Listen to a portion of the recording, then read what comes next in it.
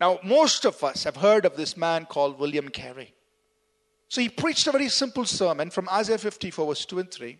It had 2 points. Expect great things, attempt great things. 1793, and he sailed all the way with his family to India. Came somewhere near Calcutta, settled down there. He spent the next 40 years of his life. He translated the Bible, the whole Bible, into Bengali, Oriya, Marathi, Hindi, Assamese, and Sanskrit. He translated parts of the Bible into 29 other Indian languages and dialects.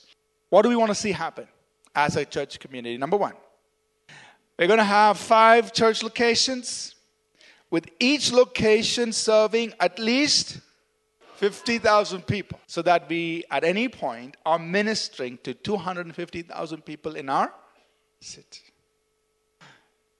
So, Pastor, that's a little too big. No, it's not big for God. God is looking for somebody who can at least dream, at least have a picture in your mind of what this would be like. So imagine coming, you're part of a church community where there are 50,000 people worshiping there. Why are you talking such big numbers? You see, just think about this. We're living in a city that has maybe 12 million people or more. So we're living in such a big city. So even if you're talking about 250,000 people, it's minuscule compared to 12 million and growing. It's nothing. Nothing.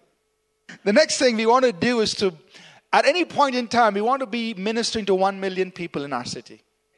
That means all this 1 million will not be coming to APC, but that's already happening. That means we are serving more people who in our city than those who just attend church through all the ministries that are happening outside.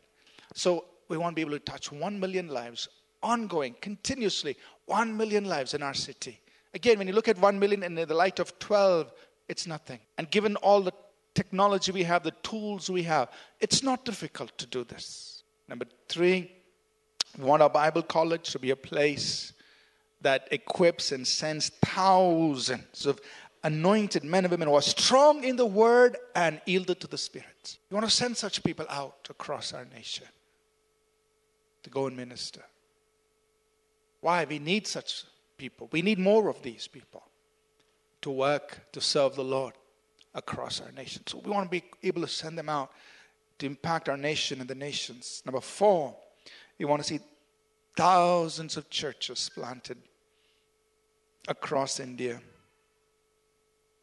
We need good churches, and we can do our part. Even if we plant 10,000 churches, it's very minuscule compared to the size of our nation.